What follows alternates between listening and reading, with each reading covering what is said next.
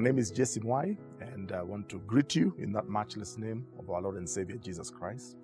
And I thank you for allowing me into your space so that we can just have this discussion as I encourage you and challenge you on what I've entitled Blessed Restlessness. This is a story that is recorded for us in Genesis 27. It's a story of a very rather dysfunctional family. It's a story of a man by the name of Isaac and his wife Rebekah and their two sons, actually twin sons, Jacob and Esau. And there's a lot we can learn from this particular story, but it's a tragic story also because Jacob, who is a twin to Esau, defrauds his own brother and steals what Esau obviously believed to be rightfully his. At the end of that whole episode and that whole drama, Esau is left weeping, crying, he's left bitter, he's angry, and he actually plans to kill his own brother. But before that happens, Isaac, of course, turning to his son Esau, who at this point, of course, is in tears, pleading for just one blessing. Peradventure that his father had just reserved, just one blessing. But his father tells him in verse 40, you will live by the sword and you will serve your brother. But when you grow restless, you will throw his yoke from off.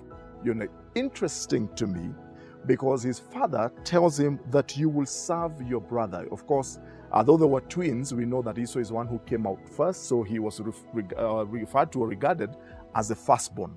But the father tells him, you will serve your brother, but you will only serve him until that season or that time comes when you will grow restless, so that that restlessness will lead you to breaking or releasing yourself or throwing off the yoke from off your shoulder.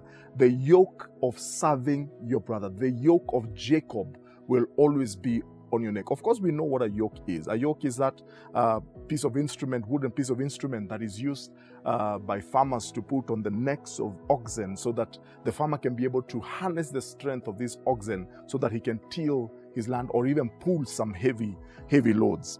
So Isaac here uses that same analogy there, and he says that it's like your brother is going to be a yoke over your neck. In other words, your brother will be controlling you. But until the day you choose or you decide or you grow restless enough for you to throw it off your neck, you will be free from that domination from your brother. What did Isaac mean? I think this is what Isaac meant when he told Esau that. He told him, listen, you are angry, you are upset. Right now you are very bitter. You are in a very bad place against your brother.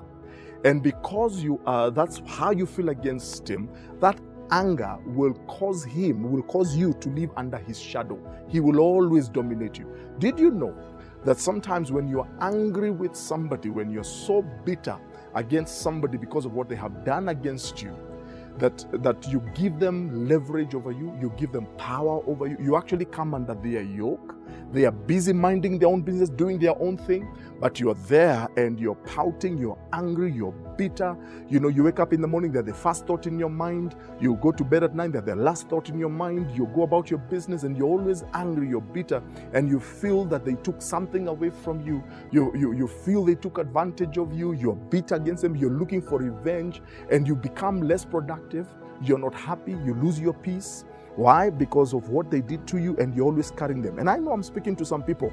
Probably you've been carrying some people around for a long time. It may even be a sibling, like these two siblings we have seen. It may be a father, it may be a mother, it may be a boyfriend somewhere, maybe it may be a spouse somewhere who let you down. They cheated on you, or maybe an employer somewhere, or maybe a boss somewhere who mistreated you, somebody who was in authority over you. Instead of encouraging you, maybe they mistreated you in one way or the other. Or somebody who lied against you, and you're bitter, you're angry like Esau, and you feel you have a right. You feel that Jacob has done this against me, and I have to revenge. Let me tell you, I want to encourage you, please become restless. Blessed restlessness is that day and that season where you decide, listen, I can no longer live under the yoke of this person. I can no longer live under the yoke of this bitterness. I am going to become restless. Notice what Isaac told his son. You will be free the day you become restless. Restless enough for you to throw off that yoke from off you should. Let me tell you this. The truth is that there's a lot of people who will hurt you and they will never own up. They will never apologize.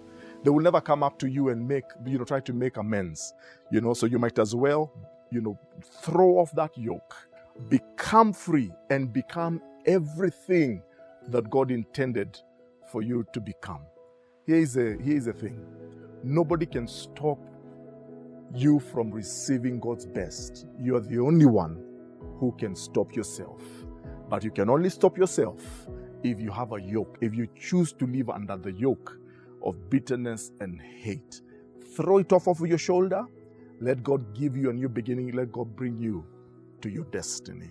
May the Lord bless you. May the Lord keep you. May the Lord cause His face to shine upon you.